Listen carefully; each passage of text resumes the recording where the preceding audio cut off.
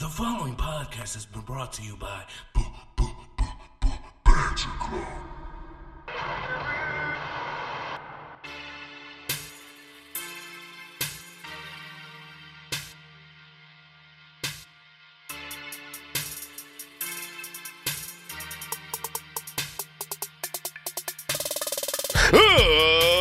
Ladies and gentlemen, boys and girls, children of all ages, Banter Club proudly brings to you, it is I, the one half of the longest reigning tag team champions of the world, the Angels of Death 6XL. Joining me as always, OBI, the other half, the longest reigning Ramblemania tag team champions of all the times, TJ the Great. all the dimes.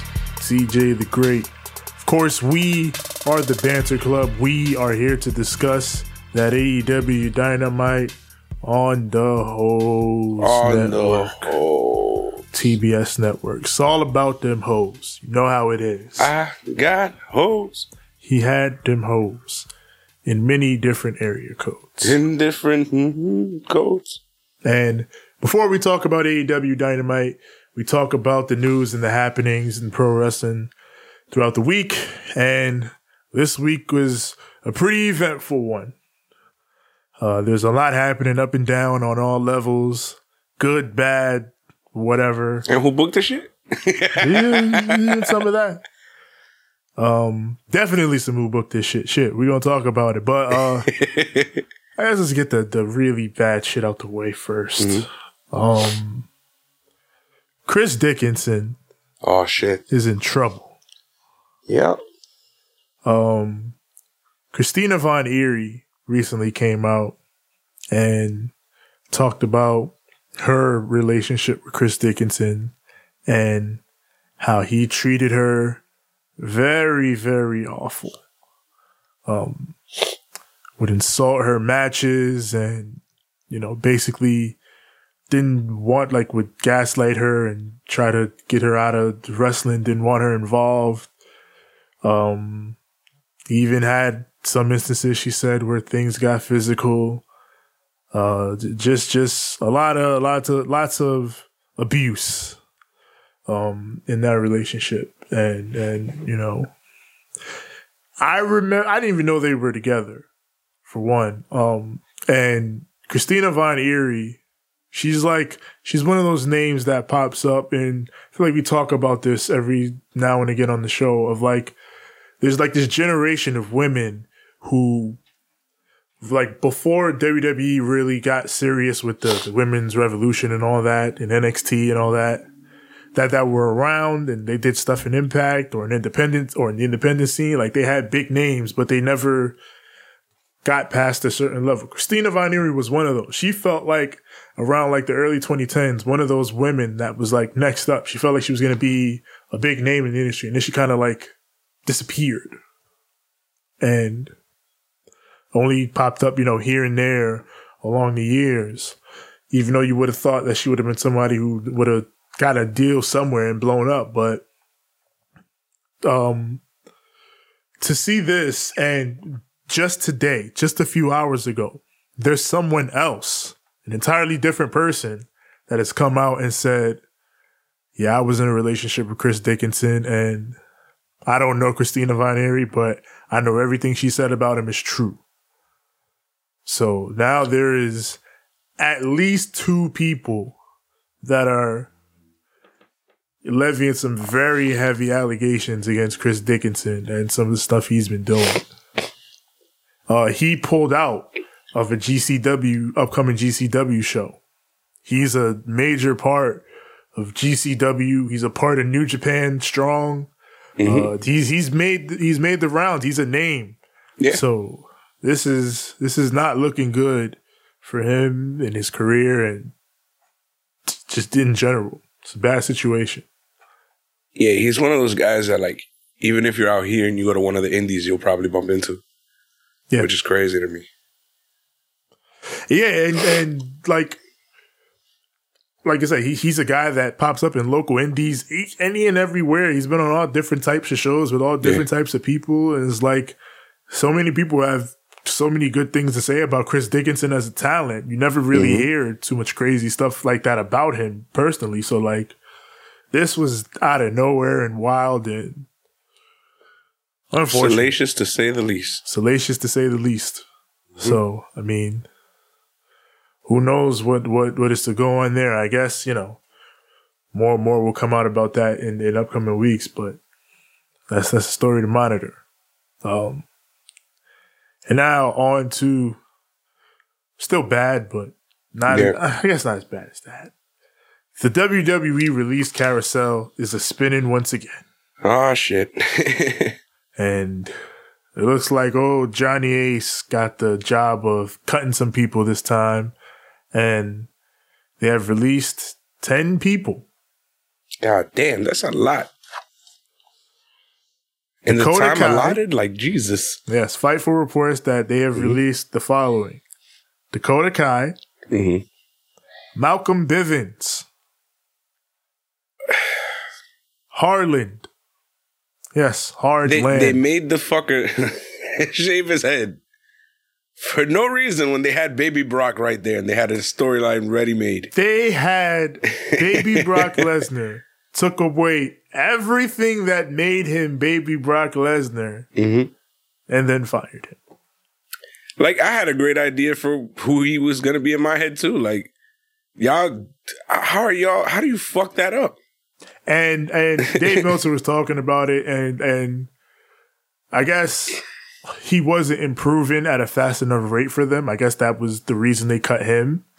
Because, they have like these combines and, they're being coached, developmental. Yeah. So, there are these coaching reports. And I guess he wasn't doing as well as a lot of the other guys were in those coaching reports and everything. Regardless of how good he actually is or isn't. I feel like if this is developmental and you're trying to develop and mold these guys into good wrestlers or sports entertainers or whatever you want them to be, I feel like you should cater to these, not necessarily cater, but if these people have certain strengths and weaknesses, you should be able to assess those things and then work accordingly around those things. Like if you want to get the most out of these people that are ultimately your investments, because you are investing in these people, bringing them in, you should want to work with them on the things that they're good at and try to boost those things up. Yeah. So, from what it seems like to me, he was an amazing character. And if you would have, instead of fucking completely neutered what would have been his character and actually have him talk, actually have him have the look, actually have him, you know what I'm saying? Then eventually he would have probably, I mean, I'm not saying that he would because, I can't tell the future. Yeah. But he probably would have came along eventually. Yeah. I don't know feel like what they this just dude fucking neutered. They didn't give him a real chance. I feel like they just fucking completely neutered who the fuck he was as a human being, and then made him go out there. Yeah, they whatever you could say about whatever he could or couldn't do, he had a unique look about him, and this is supposed to be the look company, right? That's all they fucking talk about. You got to have a look. We don't talk about look later too with Athena, but she said some shit. This is the look company, right? This dude had a standout look, like to the point where everyone was looking at this dude. You look at one picture, this dude's like, what the hell? That guy looks like Brock Lesnar. What's up with this dude? He's interesting. He had a look that grabbed people. And that was the first thing they took away from him. Which is like, I never understood that. I never understood why they cut this dude's hair and turned him into a weirdo. For this gimmick with Joe Gacy. Like, we even talked about that when we were still watching NXT. Like, you could have put anybody else in this role. You could have got a big, tall dude. Von Wagner was perfect for this. Why take Von this Wagner dude, already has a weird-looking face. He would have been perfect for that whole situation. Yeah, why take this dude who looks unique and cool and take away that cool, unique look to do this with him? I never got that. I pray to God he ends up elsewhere, ends up fucking doing great. Because I feel like they never really gave him a chance.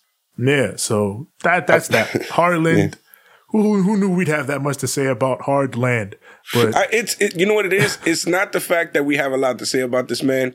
It's the fact that he's everything that they would typically want. Yeah. And they fucking ruined it. Like, how the fuck do you take something that's your bread and butter and fucking throw it in the trash? Yeah, it makes no fucking sense to me. But other names on this list. Yeah. Dexter Lumis. Another stupid ass. Well, I mean, everybody who they've pretty much let go of is a dumbass decision. Like Dakota Kai, right? Probably one of my favorite female wrestlers. How do you fuck that? Bivens is my favorite fucking manager that has ever walked in NXT other than fucking probably William Regal. Like, the fuck are you doing? Makes no sense. Go ahead. Yeah. Well, with those two, they said they asked Bivens to resign in February. He said no. Good. Dakota was probably also not going to resign, so they apparently were out the door either way. So I mean, yeah, good for them. We see you here. Yeah, I mean, they're definitely going to pop up wherever they want to pop up because they're both way too talented. Yeah. See you everywhere. See you at GCW. See you at Ring of Dakota, Honor. you know Dakota got to pull up in DPW. You know. Hell yeah. But I want to see her. I want to see her low key going for that ROH women's title because that fucking everybody around that belt right now is pretty popping. Yeah. There's a lot of talent out there. So I mean. More people on the list. Persia Parada, who, I mean, they killed the whole little index situation. You had Dexter and Indy, and then Persia, and Persia and I guess Duke Hudson were a couple on NXT, and they were all a little gang or whatever. And now half of that done. Mm-hmm.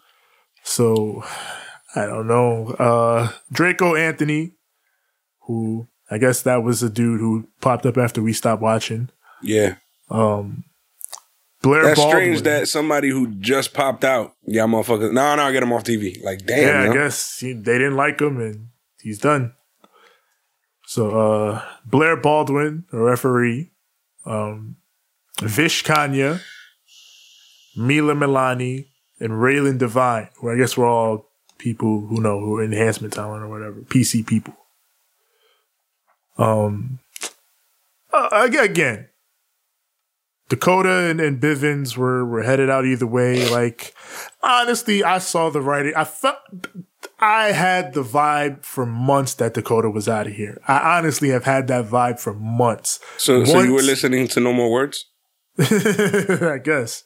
As you saw the writing? Yeah, I saw the writing on the wall. On the wall.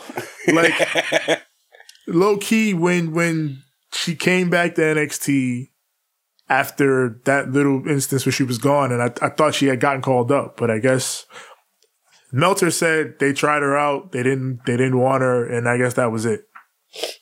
So after that little instance where she was on the main roster and she came back, I just had the vibe that she wasn't long for this place. Then she started streaming again. Like, I know the rules are different in NXT with the streaming and stuff, but like, she just hopped right back on stream and like, it was just chilling and was just playing whatever. So I was like, I think she might be out of here.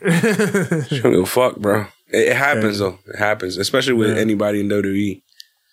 You can see it. They're like, yo, fuck this. I'm done with it. Yeah. Why does it seem to have that stigma? Like, so many people keep doing that now. Like, I could go back and think about times where everybody was trying to get into the WWE, regardless of the situation. Everybody thought they were going to go in there and make a change. Well, things have changed in that company and how they operate. But now everybody's just like, yo, fuck this shit. Yeah. All I can say, the company is the company. They do what they do. I just feel bad for people like Persia Parada. She just bought a house. Like, I saw her posting on Twitter recently just about like stuff about just trying to move. Like, I'm moving all my stuff and getting this new house situated. And like, she does all that. She moves into this new crib and then you lose your job. Like, that sucks. That's awful. Like, who deserves to face that type of financial uncertainty in their lives when they're just trying to, make it and live out their dream? And they think that they have it. They think that it's within their grasp, only to just be cut like that. Because, Persia was on TV every week. It's not like she was in a position where she wasn't being used and it felt like she was out the door. They were using her every week. Mm-hmm. So shit like that is... You dropped a bomb on me. Yeah. Baby. Yeah. Mm-hmm. So, I mean, I don't know. WWE, they do what they do. Record profits. Keep that in mind. So, yeah, Cody Rhodes. Mm-hmm. He is going to be on Stone Cold Steve Austin's Broken Skull Sessions. Oh, hell yeah. We're going to shoot the shit about AEW. We're going to talk about your daddy. We're going to talk about your daddy. My daddy, your daddy, his daddy. Used to watch your dad all the time in Dallas, Texas. Down there at the Sportatorium. Yeah. There's going to be a lot of that. You know him and his goddamn Sportatorium. Yeah, he loved him some Sportatorium wrestling. He watched the Freebirds wrestle. Here are the Von Erichs. Tell us a story about the Freebirds, Cody. You think you're going to ask him about AEW. You're going to ask him like 2 questions. And the rest tell is me be... about the Freebird. Tell me your daddy and the Freebird. And when the time, you know what time I'm talking about. Yeah, you had to be back there, Cody. You had to know what was going on. Come on, I know you was a kid now, but I know you understood. You had a mind for the business. Look, Steve, I, my father was somebody who, he didn't really allow me into the sphere. Damn, son, you talking all this fancy shit from New York? Goddamn it, I thought you was working out there in the goddamn... You better tell me about what your dad and the Freebirds done did. That one time when Jimmy Hart just went and got drunk with goddamn Terry Blair and... Yeah, you know Cody is going to fucking pontificate and you know, it was a very vociferous time, Steve, I've got to say. It was magnanimous. Steve's open. Well, goddamn, son, just shoot the shit and give me a beer. What the hell's going on here? Who brought this little uppity dumb son bitch over here? This son bitch used to be a goddamn gangster. I didn't want any acrimony in my AEW action. You know, well, I drink a beer to that, son. Oh, hell yeah. Oh, hell yeah. Have you tried my lager?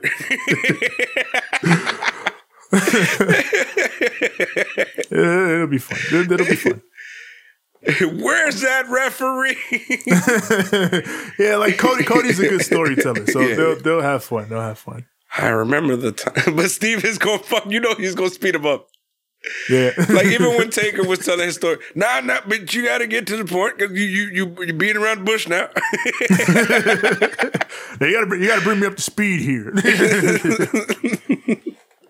God damn it, Steve. That's going to be fun, bro. I can't wait to watch it. Yeah, Austin's interviews are always fun. So yeah, yep. And it's Steve and goddamn Cody, who's like they're similar but different at the same time. So it's gonna be hilarious.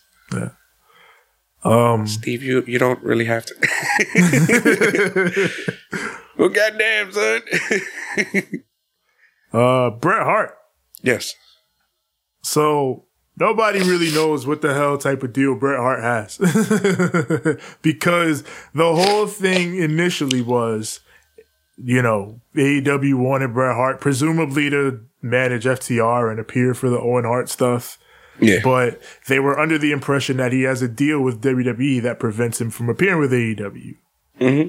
But people have reached out, and Bret has said the only deal he has with WWE is a merchandising deal, which is, you know, the basic standard merch deal that most legends get, where, you know, WWE can make your merch and they get their cut, but you can still do whatever you want in your free time. Like, it's not a locked in deal; it's just a merch deal. So that's what they're saying Bret has. So theoretically, if he were under that deal, he could appear for AEW. And Bret was like, well, nobody ever asked me anything, so now nobody knows whether Bret Hart or Scott Steiner or anybody else is going to appear in AEW anytime soon because they don't know the contract situation. So Bret's contract is it's 1997 all over again. What's up with Bret Hart's contract? What's going on? I don't even. And by the time that they finally do get him on AEW, nobody's gonna give a shit. Just like back in the day.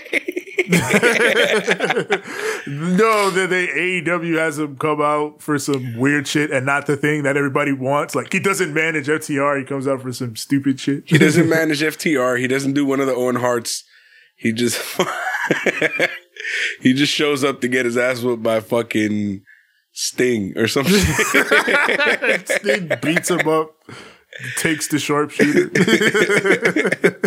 Mine forever now. And no one gives a fuck, and everybody's just like, Why? Why did we do this? FTR quits. He just fucking hit him with a baseball bat. And fucking gave him the sharpshooter and then told him to go fuck himself. This is Scorpion Deadlock. What was the end of that shit? Even that is kind of entertaining. Fucked up way, but nah, I wanted some good shit for Brett, man. Yeah, exactly. Yeah. But even that would be fucking hilarious. I'd fucking cry. Yeah, but I'd be like, why you do that? Why you do that? It's Brett. Fucking. Then we have a shoot interview with Sting trying to figure out what the fuck happened. I don't even know. I didn't ask for this shit. That's what they told me to do. I don't know. Ask Tully. Tully was back there. Oh, yeah. Wild shit. Let's talk about Athena now. Oh, this former shit is Ember fucked up. Moon. Yeah. She did an interview with Chris Van Vliet talking about her final couple of months in WWE. Just talking about how it was just like a whole like train of frustration just from one thing to the next to just all these events happening in succession that really drained her morale and made her want to leave. Like first, Shotzi gets called up when they're teaming together, and apparently like the writers don't even realize that she's in a tag team with Shotzi. So that's why Shotzi got called up and put in a tag team with Tegan Nox instead of calling Shotzi and Ember up together. Because they didn't realize Shotzi was already in a tag team, even though Shotzi and Ember were the champions. So I don't know. And shit, I don't know is basically what Triple H was even telling her. Like before Triple H was gone, she would like go to him and be like, hey, what's going on? What are we doing? He'd be like, I have no idea what's going on, but we're going to work it out. We're going to figure it out. So it then goes to Vince took over. That's what the fuck was going on. Essentially, yeah. She's going to do a heel turn. She was talking about like she wanted to do a heel turn where she did a losing streak, but like they did the first match and then took her off TV for a month. And then she was like, what are we doing? And then they put her back in place, but she got sick one week and they pulled her off TV again. Then they told her that she was going back to the old Ember Moon character with the red contacts and all that. So she was like, all right. She dyed her hair, got ready for that. And then she showed up to TV ready to get to work. And then they told her, Vince said, you're off TV indefinitely, from here on out. And, she got upset. Like, what did I do wrong? And they were like, you did nothing wrong. So she's like, I did nothing wrong. And you're taking me off TV. I don't understand what the situation is here. And then, they offered her like a coaching gig and she was like, you took me off TV and are telling me that I did nothing wrong. And now you're offering me a coaching gig. Like, no, I don't want to coach. Like, if you don't have anything for me to do on your television show, then don't, cancel my flights and everything. Yeah. That's what she told them. Like, cancel my flights, cancel my travel. Like, I'm not going to do it. And eventually that was it. That was the end. Yeah. So, and then, the big takeaway that a lot of people took from this, she talked about after Triple H was gone, nobody knew why he was gone at the time. He was gone and all these changes happened, which seems to be a consistent story from person to person that has left NXT in recent times. Once Triple H was gone, everything changed for the worst. So after that, they're having to go to these meetings on how to dress sexy. And, that's gross. Yeah. And like she said, I don't want to have to do these seminars on how to dress like Mandy Rose because, nothing against Mandy Rose. Not everybody is Mandy Rose, which is true. And it is something we talked about when we were talking about NXT 2.0. Like, why is this show gotten so... And it got worse after we stopped watching, apparently. But, like, why is this show so damn horny? Yeah, it's a fucking horny jail joke done to the umph degree. Like, nobody gives a fuck. I'm sorry, but nobody does. Like, Here's the thing. I'm one of those people who appreciates Nikita. But I appreciate Nikita not just because she's hot, but because I've watched videos of her fucking kicking the shit out of everybody and their mama and fucking working her ass off. That's why I appreciate Nikita. You feel me? Like, it's okay to have, like, you know, but then the camera zoom ins and then promoting this and promoting. We get it, bro. We see what the fuck you're doing. Like, you're trying to sneak the attitude era up in that bitch. You're trying to sneak it, which is fucking gross. Like, it's disgusting, my man. I don't know what they brain is thinking. I don't know what their priorities are, but they're all fucked up. The biggest, like the part of the interview that's burned in my brain, at the very least, is her talking about how, again, just tied to once Triple H was gone, everything changed. She talked about how ultimately she wasn't happy. Like, she said, word for word, this is what she said. It had become everything that I disliked about Raw and SmackDown. Yeah. The vibe had that's changed why we stopped to watching. that. Everything I disliked about Raw and SmackDown, down to, like she said, the locker room had turned into, like, people were upset and there was all this catty shit going on and, you know, just all the stuff that she had experienced on the main roster that she didn't like happening down here. And it's like, why did we stop watching NXT? Because it was slowly becoming the main roster. This is someone that worked there saying this. Yep. It became like Raw and SmackDown and it wasn't fun anymore. Yep. It used to be the wrestling show, which was good. We liked that. And then it became another brand. And once it became another brand, it was no longer unique enough for it to garner our attention. And we got to a point where not only did we dislike it, but it became so stagnant that we were more or less appalled by the situation. It was garbage. And depressing because Becky Lynch just did this interview where she talked about we have the best women's blah blah blah and all blah blah blah. Yeah, and then here's the flip side of that coin with Athena's interview, talking about everything that you're doing down on what is supposed to be the future. These are supposed to be your women of the future, and this is what's going on down there in NXT. So, I don't know, man. Like, originally, I wasn't even going to talk about that Becky thing. I wasn't even going to talk about it because, like, that shit was designed. Like, she was practically in character talking about that shit. So, I didn't even feel like it was worth talking about. But, like, then this Athena interview happened, and it's like, well, there you go. People talk about how they've evolved with women's wrestling, and they have. But I don't think it should ever be forgotten that it's been less than 10 years since they started taking women's wrestling seriously. Less than 10 years. Cause when NXT started really popping off in like 2013, 2014, and then Vince saw that Charlotte and Sasha match, and that's when he really decided we're going to do this in 2016. So that's just about 6 years of women's wrestlers being treated like actual women's wrestlers in WWE and not just eye candy. And we already, and it's not like, cause Fightful followed up on the whole, women's, meeting thing, even talking about the finger was being pointed at John Laurinaitis. And he was the guy that was there before, doing all that diva search fuck shit, telling women that no one would ever want to fuck you and that's why we're not going to use you. Like, he said that to AJ Lee, like, and they put him right back in that same position. They put him right back there. First of all, he's wildin'. AJ Lee is gorgeous. Who the fuck? He's on crack. That's who they are. Mm-hmm.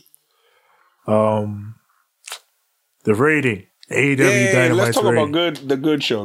Yeah. Move on. Fuck. 921,000 viewers and a 3-3 in the 18 to 49 key demo. Second lowest overall audience for the show in 2022. Fourth on cable in the demo, which I mean is down, obviously, but it's again in their normal sort of range and what you would expect with the NBA playoffs going on and going deeper and deeper into the run. Like we're officially out of the first round now. So it's only going to pick up. The games are only going to be more important. So, not a bad rating for Dynamite. I know there are people trying to like concern troll with the Warner Media stuff because they're doing the big Discovery merger. But I mean, again, even Dave Meltzer and all the WrestleNomics guys, everybody was talking about it. Was like, we don't know what it means. All we can go off of is, based off what we have. And AEW is a consistent top 5 show on cable. They do really good numbers on pay-per-view. They're a revenue driver. They make money. So, I mean, if it's just based off of what would theoretically make money and what doesn't, AEW is a thing that makes money. So the network would look at it and be like, oh, well, this is profitable. We can leave that be. Not only is it profitable, but it's not tied, like completely glued to TNT, like WCW was. It's not a Turner product. So if a situation were to happen where TNT is like, well, we no longer need your services, they still have a profitable, marketable company that they can take elsewhere. It's not like the WCW situation where WCW was ruined after the merger because the TV company was the one who really owned everything. Yeah. So the fact that they're not glued to TNT is what makes them, I guess, smarter than WCW in a sense, because of the fact that they'll be able to survive, and maybe even thrive after anything were to break off. If something were ever to break off with TNT and TBS. Yeah. So, I mean, again, we don't know the future of what would come of that with the merger. But, I mean, based off of what AEW currently does, it's safe to say they're safe as an entity for the time being. So, with that, there's finally time to get to the damn Dynamite. Do you mean it's time to light the fuse? And bring the boom. Because it's Dynamite. Now, for those of you watching us around the world, would like to know if you're ready. Indeed. No, I said, are you ready? I am ready. Holy shit, now we're ready.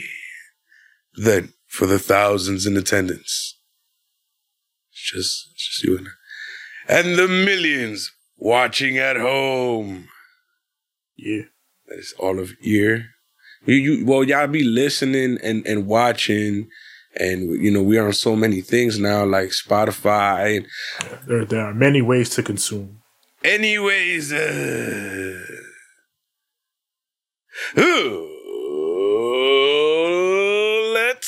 banter.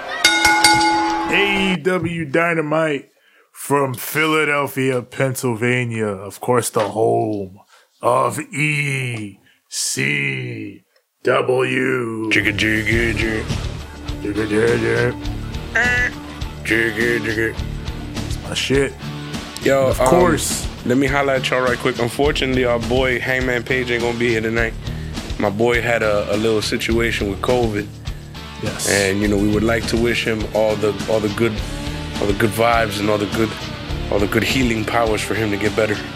Yes, our cowboy is recovering from the COVID. Yeah. So he ain't here. Apparently they had to rewrite the show. Yeah. To deal with that. Yeah. There's probably going to be some sort of angle with him, but none to speak of outside of that. Well, for that reason, we get somebody special in the beginning of the show. Opening the show, we got CM Punk. He runs out. Gives a big welcome to the crowd. And then goes over to join the commentary desk. because he's going to join them and talk about the opening match for this show. The Owen Hart qualifier, FTR, first time, only time, Dax Harwood versus Cash Wheeler. Is there... I love this shit, man. FTR, even as opponents, are the perfect tag team. Yep. They came out together. Yep. They came out, one from the heel and one from the face tunnel, which is kind of like, whoa. I love that. Another thing I love, one of the best storytelling elements of it that the commentators do talk about throughout the match, and even Ricky Morton talked about it on Twitter. In the early part, these two are best friends. Yeah. So they don't throw a single punch at each other in like the opening minutes of this match. No punches thrown. They just wrestle. Then Cash gets the advantage. Dax, presumably as a reflex, because he's been a heel for so damn long, pokes him in the eye. And he's like, oh, my bad. Yeah. And then Cash gets in the corner. He's pissed off. Dog, and you hit then me. he throws a punch. Fuck me up, bro. You hit me in my eyes, bro. We're supposed to be homies. That's some bullshit. You being fake right now. That's foul, bro. That's foul. You don't do that. A punch. And he's like, my bad, doggy, damn. I'm so used to it. I had to, dirty. I had to play dirty. I'm sorry. Bro. So now they're throwing punches and they're throwing chops at each other. They've cranked it up. They've gotten serious. Dax comes back. He places him up top, hits a superplex for the double down. And then they get up. Cash sends Dax to the floor, goes into the picture-in-picture. And we come back. Of course, we got tons of Brett and Owen tributes and spots with these two, as you would expect, including, and I love this, Cash takes the Brett bump in the corner. They both did it, actually, in this match. They took the bump in the corner where they ran straight forward and then fell back. Yeah. The realistic version. We come out of the break. Cash hits some German suplexes. Then they both go crossbody and double down. They trade pins in a great sequence. Dax hits the slingshot Liger bomb for a near fall. Then Cash hits a pile driver for a near fall. And, then Punk is like, now we're getting serious. We're talking about hitting pile drivers and injuring your best friend and win the match.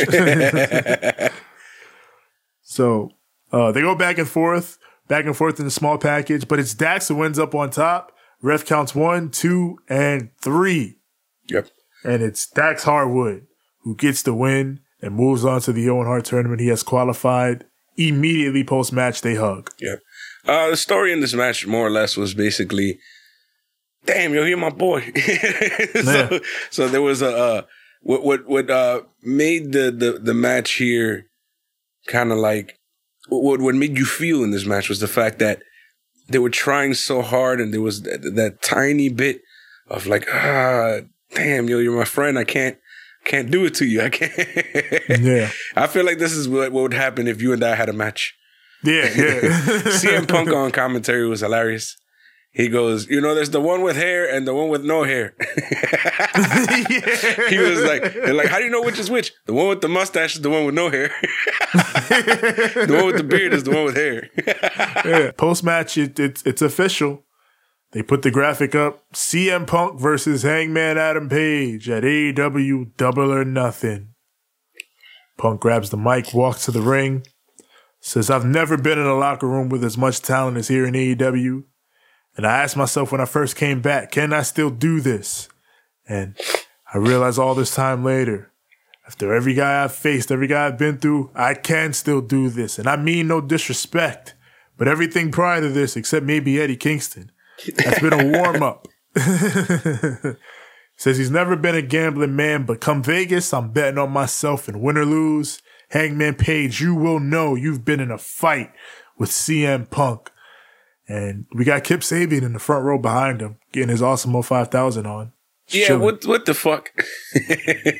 I'm wondering when he should almost be back soon, right? Yep. He's been doing this forever. Just hanging in the crowd talking about, I am ASMR. I am Awesome 5000. God damn it. So, yeah. Neil Cartman's an asshole. He almost fucked himself up in that episode, goddammit. Yo, that whole episode was one of his wilder fucking cons. Remember when that creep was trying and he was like, lamb, wig. Are you a pleasure model? Lamb. Super lamb. We got Scorpio Sky and Dan Lambert running down the ladder match tonight, saying they're going to win. Take that shit back. He cut a very, shouty, old school fucking wrestling promo. Yeah, very old school, shouty baby face. I'm sick of your shit. I'm gonna get you. I'm gonna beat you up, and then the Undertaker's gonna bury you. The Undertaker's bury you. But now we got the BCC, the Blackpool Combat Club versus the Factory, and of course Philadelphia. This is Wheeler Yuta's hometown, so they're going crazy for the young boy. And I mean, I wouldn't call him a young boy. Yeah. They're bringing him up. They're bringing him up to snuff. I have grown to fucking love these BCC beatdowns where they all just run in the ring and start beating the fuck out of all these guys. That shit is great. Then the match eventually calms down. Camarado takes the heat on Yuta into the break. We come out. Yuta fights off Aaron Solo and QT Marshall with a German suplex. Makes a tag to Danielson. JR is just calling him Daniel Bryan. I do too, Jim. Inside. Man, part of me gets it, and I'm mostly fine with it. It's whatever. But like, it's not like I'm trying to. Yeah, it's just... he's not trying. But there's a small part of me that's like, it's been months, man. It's the fucking American Dragon.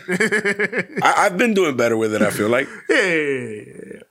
But it still slips up from time to time because I'm so used to it. I low key get it. Like, he's in the fucking middle. 10 years of calling this nigga Bryan Danielson. I mean, Daniel Bryan. Yeah. You see? I'm getting back. He's in the middle of this big hot tag. The crowd's chanting, yeah. yes. So I get how you can put yourself in that Daniel Bryan zone. I get it. It's fine. Danielson and Mox take out my homie Aaron Solo and QT Marshall corner to corner.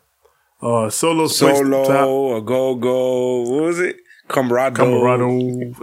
Solo, a go-go. A go-go's on the outside just watching. Yeah. All the O's. The Solo's placed up top. On the Hoes Network. He knocks Danielson down. The Dragon drops him with the midair drop kick. Crowd is chanting for Yuta, and they get Yuta. But Camarado cuts him off, deals him from corner to corner. Regal's like, Yuta, he needs to be thrown around by big, strong, horrible men to learn. He's speaking truth to power because Yuta, he counters into a submission. Camarado lifts him, but Yuta just starts elbowing him in the head, elbows this man to death, and then Dragon and Mox run in, assist with the simultaneous violence, all three of them, and that gets the win. This shit was great. I love this shit. Yeah, typical BCC match. Yeah. Them beating the fuck out of three dudes. I love that shit. Hilarity ensues from time to time. Yes. Great match. BCC is the best. Trios titles, please and thank you. Tony Schiavone with Tony Storm, Britt Baker, and Jamie Hayter. Yes. I'm in jail. Ruby Soho shows up because Tony's like, hey, I got some backup now. And Ruby Soho shows up and she quotes the late, great Owen himself. She's like, enough is enough. It's time for a change. I'm like, hell yeah, let's go. Yeah, basically just because they were like, yo, why every time somebody new come out here, you always try to hate? Yeah, it's true. That was the whole situation. Yeah, Ruby was like, yo, every time somebody new show up, here you come hating on them. You're a hater. I mean, you make sense because that's your name. So I get it with you. But what's wrong with you?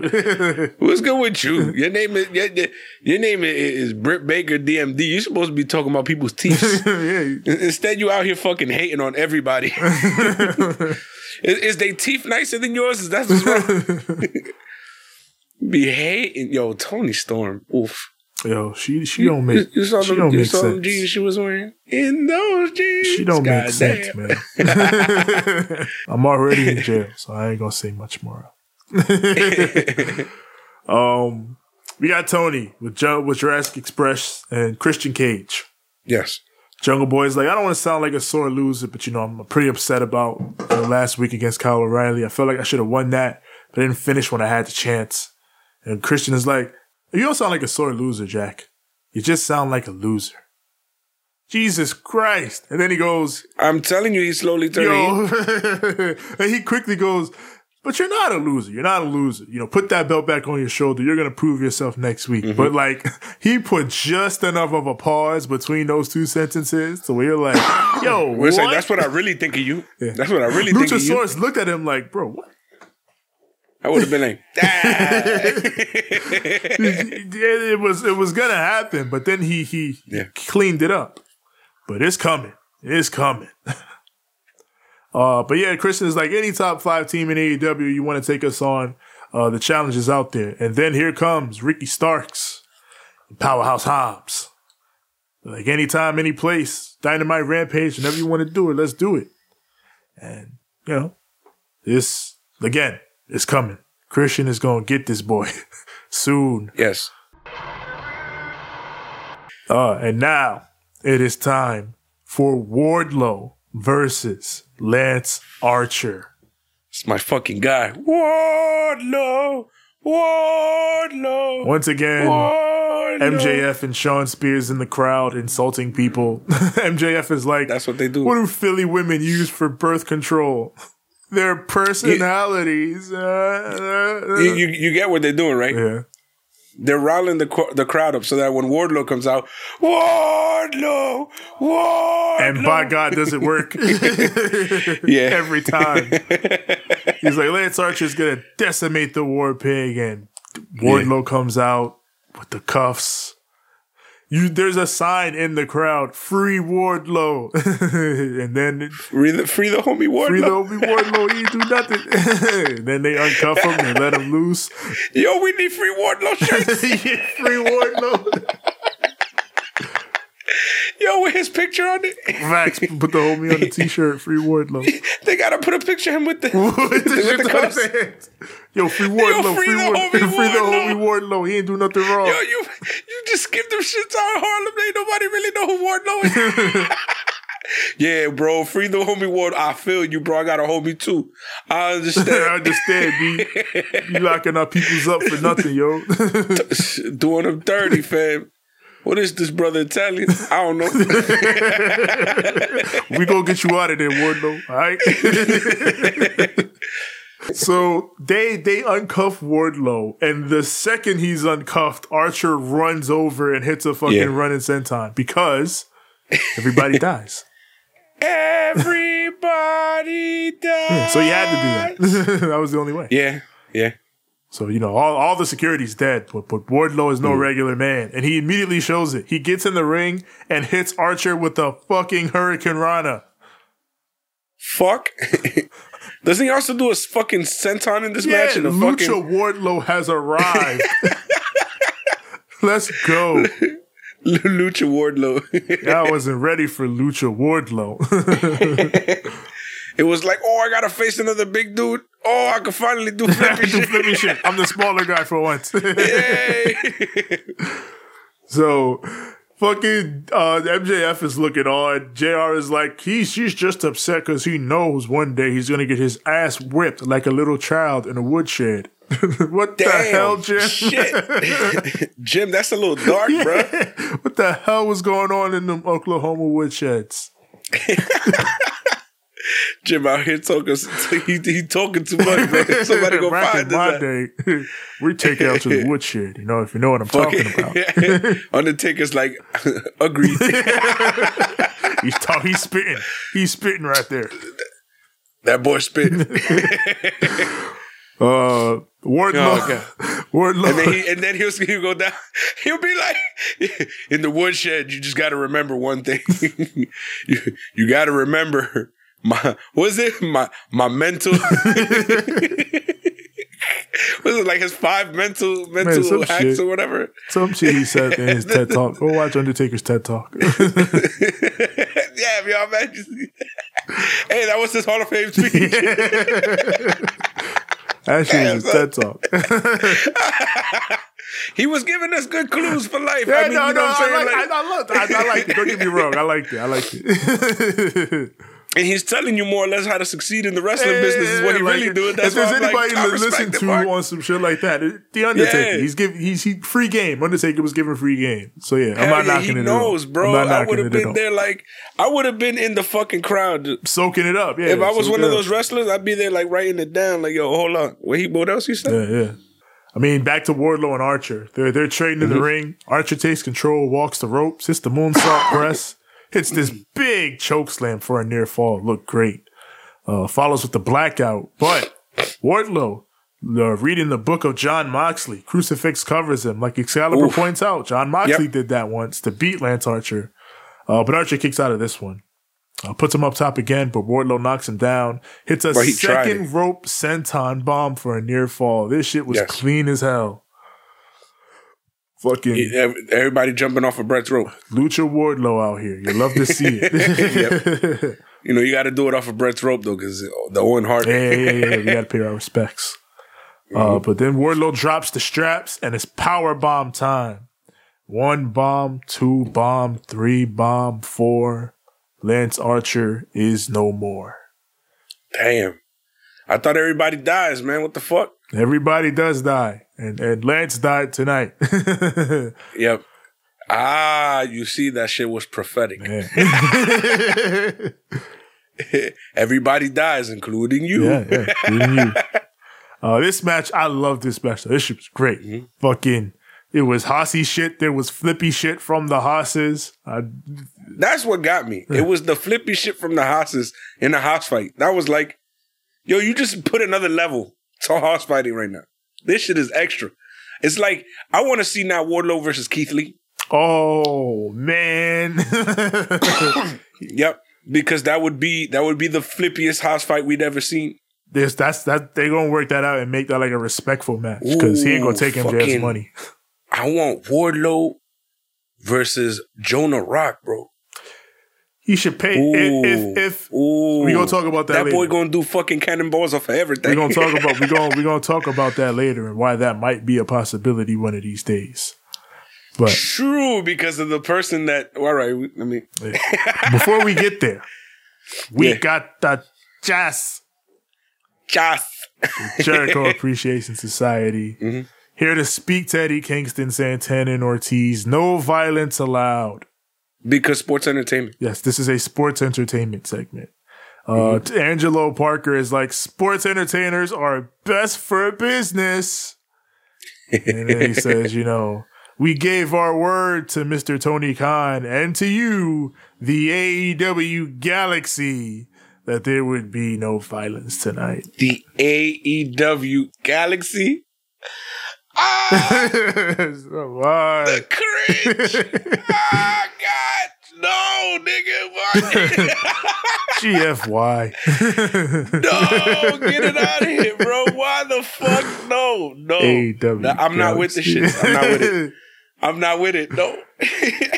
Somebody really gonna do that now. God right? They're damn, gonna make a fucking AEW Galaxy shirt. God, no. But then Eddie and Santana and Ortiz come out. They come out on some real shit. Eddie got on a Bruiser Brody shirt.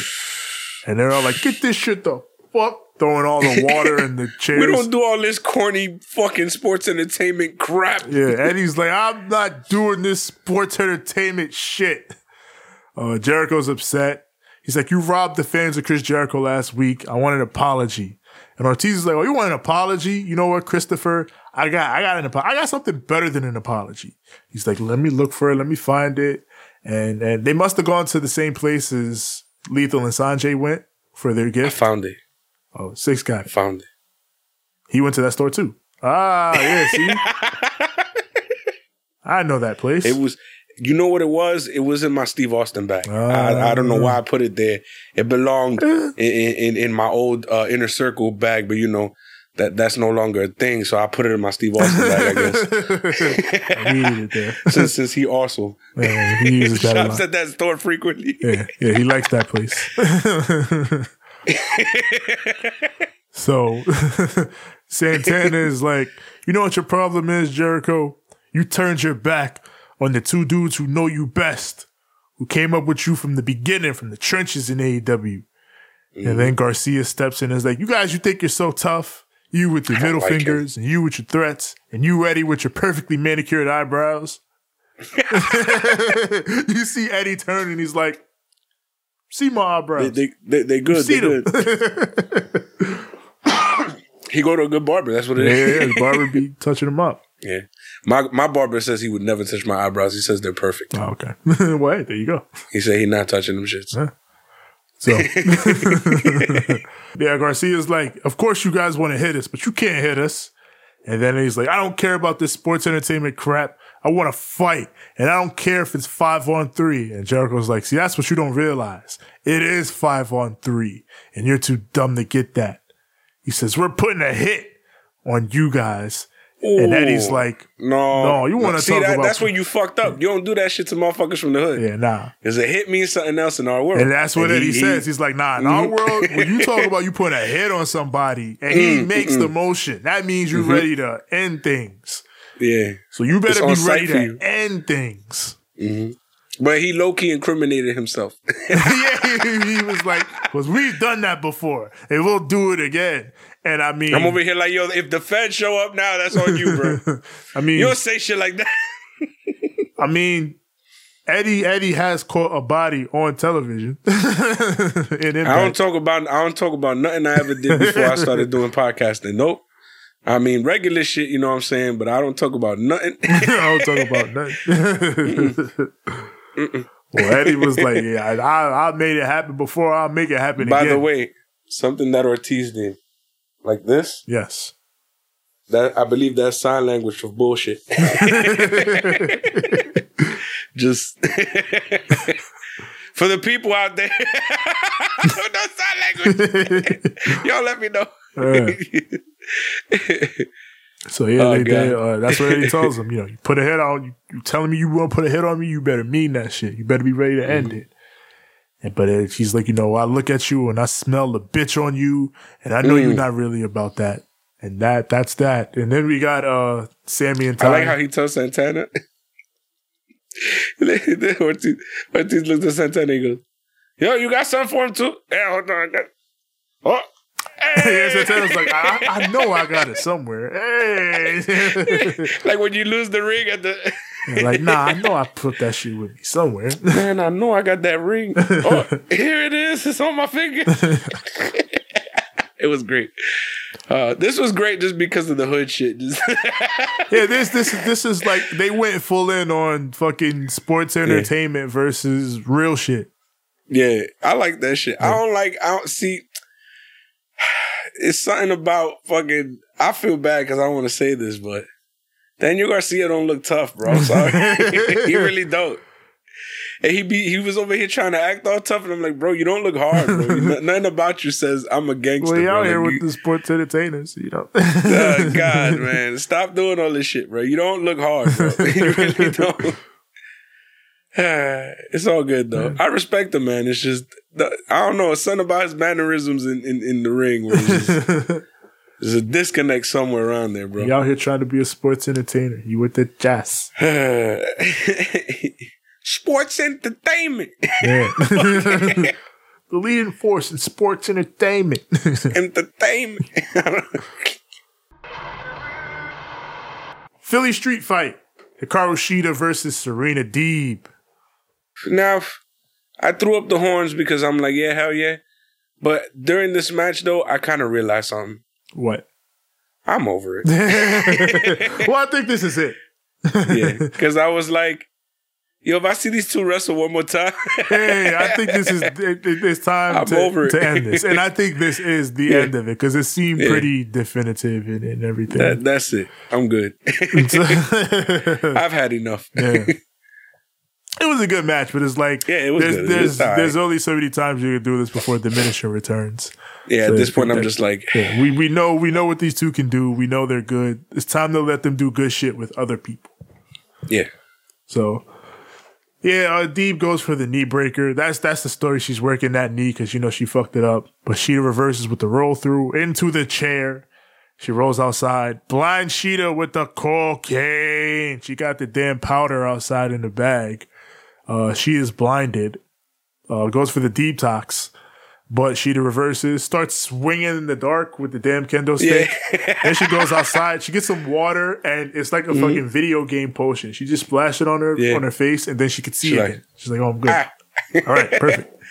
All right, I'm back to normal." Yeah, that shit was funny though. Yeah, like fucking D poisoned her, took away her vision, and then she restored it with a potion. She hit her with that Mr. Fuji. Yeah. So back in the ring, she goes for the katana, but D blocks it with the chair and goes up top. But Sheeta hits her with the chair, drops her with the avalanche falcon arrow. For the 1-2, she got her no. You would have thought she could win with the avalanche deal, but it was a no-go. No. Sheeta goes for a power bomb, but Serena thumbs the eye, hits the deep tox on the chair. That gets a near fall. Then she bashes her knee on the chair, follows up with the Texas Cloverleaf. And Sheeta has no choice but to tap. Serena Deeb gets the win. Thunder Rosa is in the back watching at an unnatural angle. And it looks like that's her next opponent. Yeah, I guess fucking AEW was like, no, we got to do that because it's wrestling. You don't have to. But I guess you don't do what you want to do. You know why they do that, right? Why? It's that old school technical situation it's the where like you shouldn't give thing. Yeah, don't show your back to the camera. Exactly. Like, but Macho Man was like the biggest. Yeah, Macho Man was like the biggest habitual line stepper there when it came to that, and it worked out fine for him. So come on now. I think it's actually kind of cooler when you get them like viewing from behind, and you get like the big fucking traps and. Usually when it's a dude, but you know what I'm saying? When it's a girl still, you can make it look like that where like it kind of looks like the silhouette of a superhero and then the camera cuts around and you see their face and you're like, oh. Yeah. Oh, it's her. I like her. Mm-hmm. I like that camera angle better than people watching it at an unnatural angle. Yeah, I think that's cooler. Yeah. You turn to the side of them and you see them watching and they're either pissed or entertained, So I always like that because then it's like, somebody's watching. I don't know. It's cool to me. It's too produced when they do it the other way. So when they do it the other way, and it's just like, you staring like this and shit. Like that shit looks weird. Yeah, shit goofy. Mm-hmm. So Lexi Nair is with MJF and Wardlow, who are once again pissed off. They're like, "Get the hell out of here, Lexi!" They kick her out. This shorty's last name is literally hair removal cream. It is. She has nice hair, so I don't know. Yeah, but she gonna do it to you. That's why. Tevin's like, she already did it to me. Look. Yeah, she got me already. Shit. But yeah, MJF. She got me, but in this area. Yeah. She grabbed your face. You grabbed my head. Yeah. So, MJF, he makes a phone call, and then he's like, "Wardlow, your next opponent is a man who is taller, smarter, stronger than you, and you can't teach that." So, God, I hope they don't call him Kaz XL.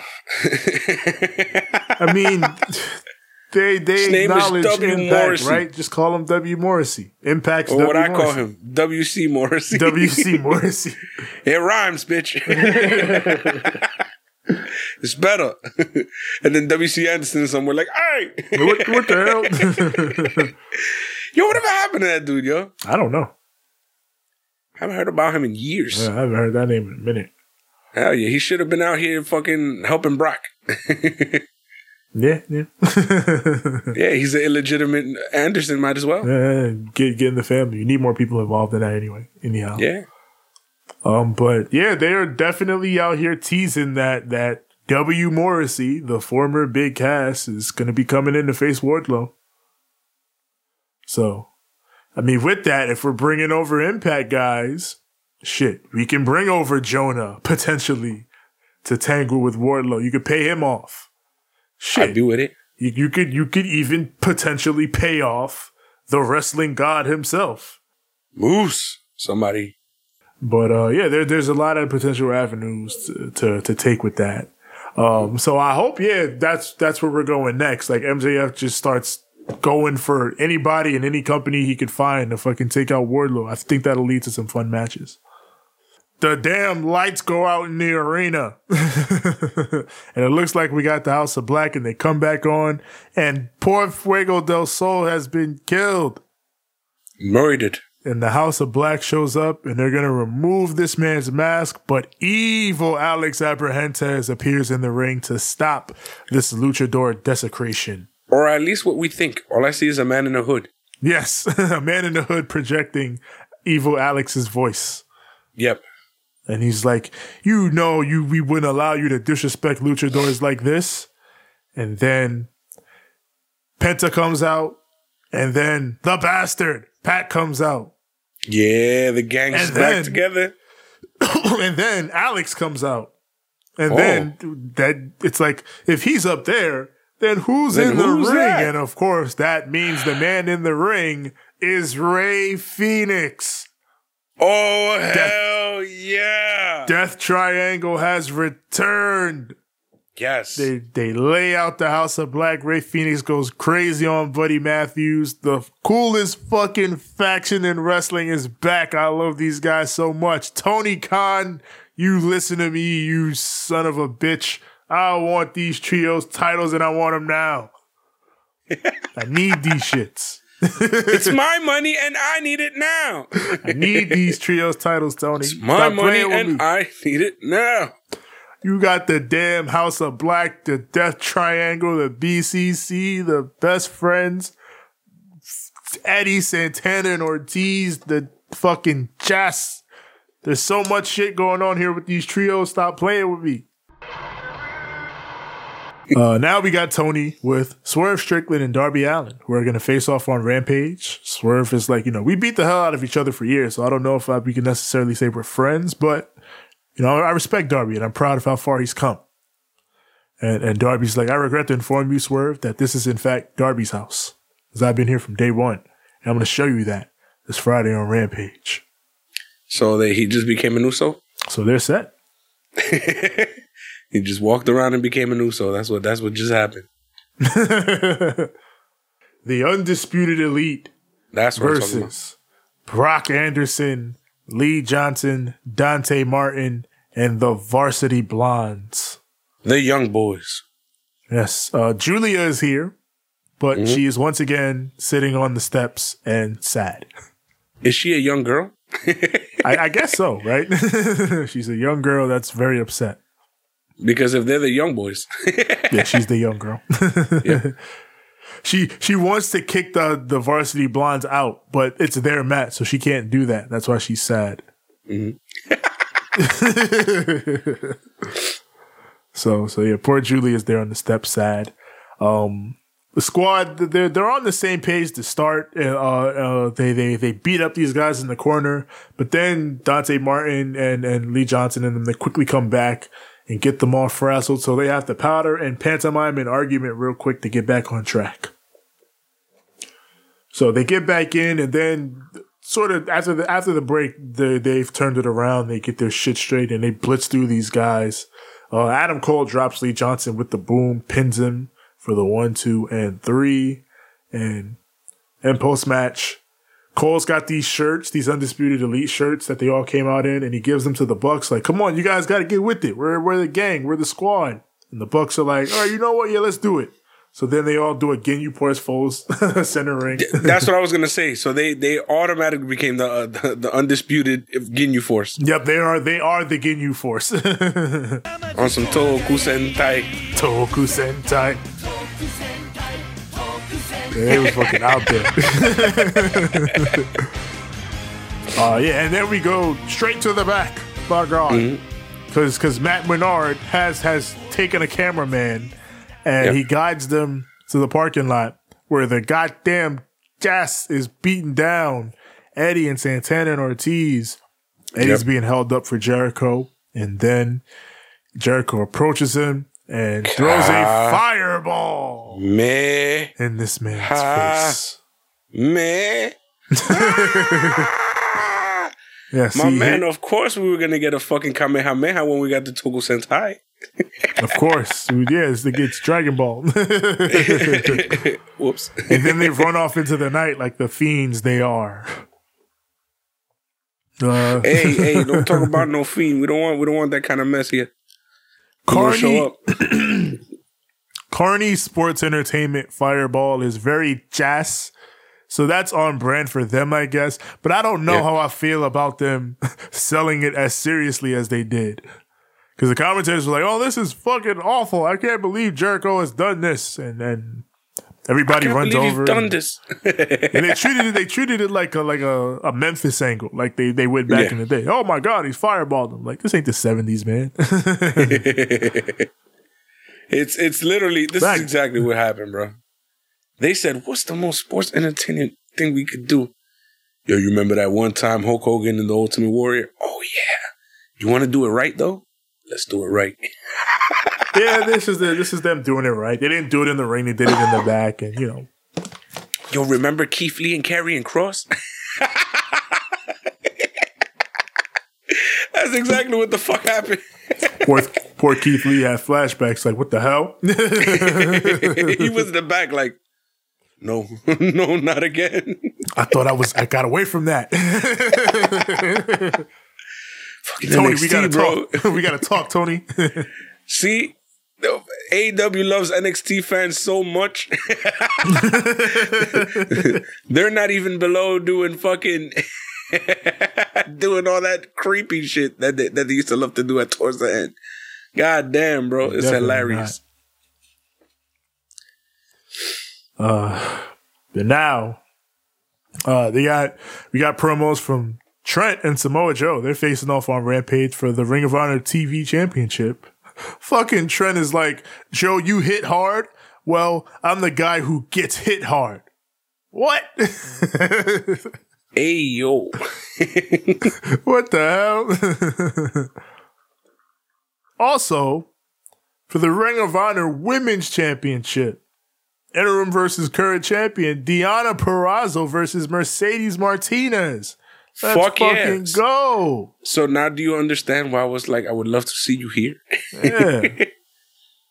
When you got Mercedes Martinez as your opponent, and Deonna Purrazzo up in that bitch too, like, you got to get in there, baby girl. Baby girl, you got to get in there. About time we got damn Deonna over here in AEW. But now, it's time for the main event. For the TNT Championship in a ladder match. Scorpio Sky versus Sammy Guevara. You already know what this match is. It's AJ Styles' theme song. Oh, what? I said it's AJ Styles' theme song. Oh, Scorpios, right? This entire match. Oh, yeah. Get ready to fly. Thank you. I am. Chicka. Whoa! Every day, boy life. More life. My shit. I want to preface this match by saying this. I am annoyed with them ruining what I thought were good individual babyface runs with Sammy Guevara and Ty Conti. Yep. I am annoyed with them essentially throwing Dan Lambert back into his role of what he was against Cody and Brandy when I thought he was doing very well without that shit. Yeah. I'm annoyed at them going back and forth with the TNT title the way they have, like this, and then Scorpio Sky's whole undefeated thing, the way they did. But I can't deny that they made their pivot, and the pivot has worked. Yep. I don't think it was a necessary pivot, but I cannot deny that, well, Scorpio Sky is over as hell as a babyface now. Mm-hmm. And Sammy Guevara is over as hell as a heel now. Mm-hmm. So if their choice is to run with that, I can't knock them for running with that because it works. Absolutely working. Yeah. I wish we didn't do all this bullshit to get here, but we're here now, so whatever. Has anybody ever told you kind of look like Scorpio Sky? I don't know shit. It's the bald head and the beard. and the fact that you speak very eloquently. Very eloquently. Sammy Sammy is a fucking maniac, man. This dude did a Phoenix splash off the ladder onto a standing Scorpio Sky who only just managed to stop him from hitting the ground and fucking dying. He only just barely caught him at the end. Yeah. That's happened with a few people on the show, though, recently, I've noticed. Yeah. We're just all of a sudden like, whoops. Yeah, whoopsie. Stop doing crazy shit, man. But we like the crazy shit. We like all the flippy crazy shit. Yeah, we do. But I mean, goddamn, man, this shit. I don't want y'all to get hurt. It's a conundrum. But they get it together. Ty interferes while Sammy recovers, grabs another ladder. Scorpio climbs in the center. Sammy goes for a dive, but Scorpio catches him mid-air with the cutter, the TKO. Shit looked beautiful. And then he goes under the ring and pulls out a barbed wire ladder. Yes, Crowd sir. starts chanting, EC Duck, EC Duck, EC Duck. In Philly. Rightfully chanting that. But of course, he who brings out the plunder goes through the plunder. Mm-hmm. They go back and forth in the ring. Sammy hits a Spanish fly and Scorp goes right through it. Lambert comes in. Sammy grabs him, sets him up for Ty to kick him right in the nuts. And I mean, if you think I'm saying anything other than good for you, Ty Conti, in that situation, no way. To all the shit he said, he deserves that. No, that's one thing where I'm like, I get this man out of this group. We don't need him anymore. He is a heel. I'm sorry. It is what it is. But when she kicked him in the nuts, I was like, yeah. Yeah, Paige Van Zandt and Ty Conti doing their thing. That was cool and great. Then Scorp and Sammy climb, and fucking Ty and Paige are on their shoulders fighting each other like a fucking crazy game of chicken. That shit was amazing. Mm-hmm. Then they get knocked off. Scorpio knocks Sammy off onto the barbed wire ladder, but then Sammy just gets right back up and leapfrogs onto the ladder, and then Scorpio just knocks him back down to recover the title. Sammy really did just become Cody, right down to no selling big ladder match bumps. What the hell was that? That's the thing now. They need a Cody. They need a Cody. So Sammy got to be it now, and they needed a Brandy, and they got to be it now. Yeah, you got to do everything Cody did, even no sell this spot. What the hell? Yep. And she got to do everything Brandy would have done. Even kick this man in the nuts. Yeah. So, I mean, there you go. Scorpio wins. He's a 2-time TNT champion. Post-match, Kaz comes down in a suit. He and Scorpio look at each other. They shake hands, confirming that, like you said, they're going to face off in the future. Dan Lambert's in the background like, the hell is he doing down here? He's not looking pleased with Kaz being out there. So they might be either returning them heel, which no. Or I hope might they be don't return the whole group. Like, nah. Turn Dan, and then get him away. Yeah. That's what I'd say. Well, not even turn Dan. He's still a heel in my book. Just keep him heel and then have him leave the group, or have a situation where they try to take Ethan Page out of the situation and leave them as heels, and the Paige Van Zandt and all that other stuff. Yeah, and leave those guys as heels. Sort that out. Like the fans, they were loving Paige Van Zandt. So I don't know how you reconcile that, but I mean, I don't know. You got Hook.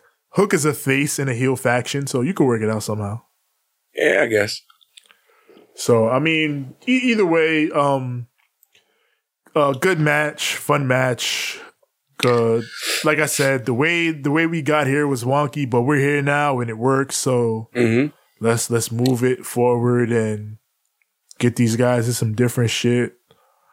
These motherfuckers out here trying to do dark halos from the top of a ladder, man. What the fuck? Yeah, they was going crazy. Out here trying to do my finish off ladders. What's going on?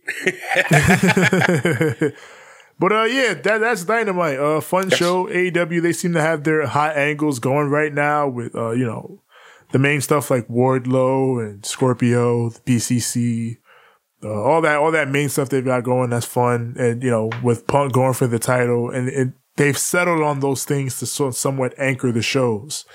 And even without Hangman, who understandable, he had COVID, he's recovering, so yeah.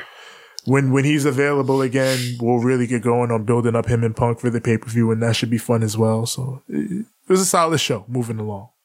Yep. Tev, I had fun with the show. You had fun with the show. It was a decent show. I mean, that's been our little gimmick. That's been our Banter Club AEW Dynamite. So I would like you to tell all these people out there where else to find us. Well, I mean, we got Rampage on the other side, so I can do it on the other side of that gimmick. Oh, yes. Yeah. You know what that means? Yes. See us on the flip side, because it's going to be Rampage. This is Rampage, baby. This is Rampage, baby. Dun, dun, dun, dun, dun, dun, dun, dun. Do we get copyrighted for that one? No, actually, I put that on before and we've been Good. fine. Good. We got copyrighted last week. I'm trying to remember what the fuck it was, because it was fine for the longest. Go ahead. Probably the fucking Bull song, because it's always the Bull song. But yes, this is AEW Rampage, fastest hour in pro wrestling, and they hold true to that immediately, because they just be starting with these matches now. Yep. Like, they opened up, Swerve Strickland and Darby Allin were in the ring, and it's time to fucking go. The entrance, you want to see the entrances? They're on YouTube. They do that for Rampage. Watch the entrances on YouTube. And then we get into this match otherwise. But yeah, Owen Hart, qualified match, Swerve Strickland versus Darby Allin. These two, of course, they talked about it all week. Their history coming from the same area, Pacific Northwest. Swerve and Darby having matches in places like the Fire and all that. And then now here they are once again. These two wrestle. They know each other very well. Mm-hmm. Darby goes for a low-pace suicide outside, but Swerve cuts him off with a big pump knee. I know this kid named Lope. You remember Mario Lope? Mario Lope? Yeah, I know him. I know that guy. I know what you're talking about. Yo, you know what I always liked about him? He was a wrestler. Oh, yeah. On the show, at least, AC Slater was a wrestler. Yeah, he's a wrestler on the wrestling team. That shit always blew my mind. I low-key liked wrestling before I liked wrestling. But yeah, Darby makes a comeback out of the pit, hits a big code red. Swerve hit a big dodge when he jumped backwards, and Jericho was freaking out about it. Ricky Starks was like, I could do that too. I just saved it for the big shows. Ricky Starks be talking all his shit. Yeah, I love Ricky Starks. He talks that shit on commentary. Swerve tries to suplex Darby from the inside, outside, down to the floor. He gets it, and it's a nasty bump for both of these guys. Yeesh. Starks gets up and leaves the desks and walks down to the ring.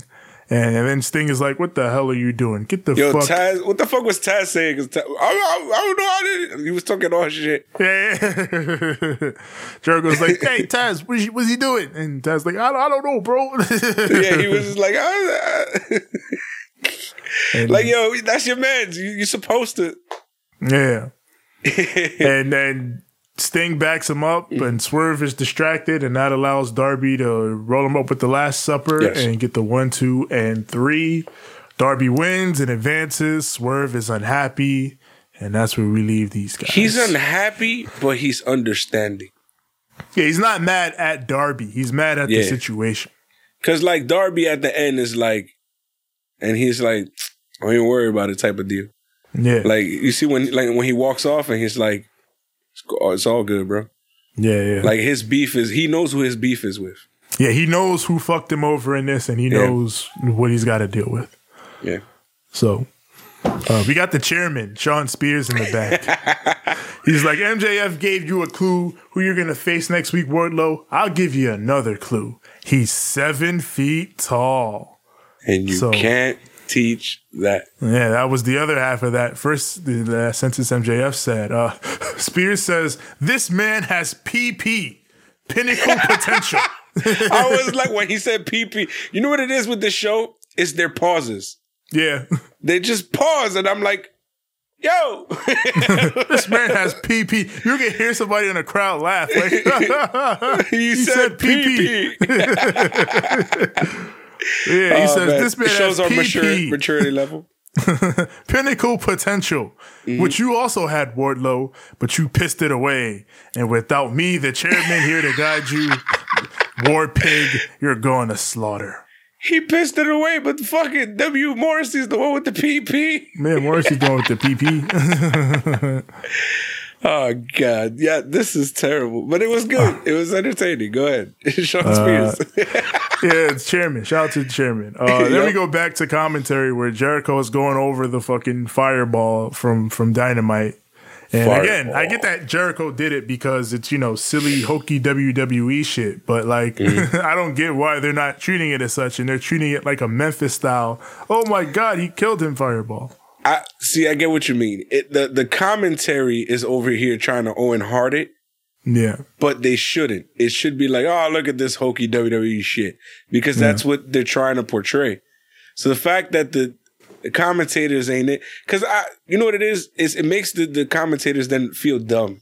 Yeah. Yeah. And that's something that I miss about like the Attitude Era where these motherfuckers weren't that dumb at all. Like they were in on it. Everything that you were in on, they were in on. Which is they kind of understood like the show like you understood the show. They were just a part of the overall kayfabe. But that's the only difference. Exactly. You know what's weird to have on my screen? This is gonna be flipped. But on my screen, that side that's like reddish purple, on your side, blends in with the fucking background. so it's like, yo, where do you begin? where does it begin? Where does it end? Rampage, baby. This is Rampage, baby.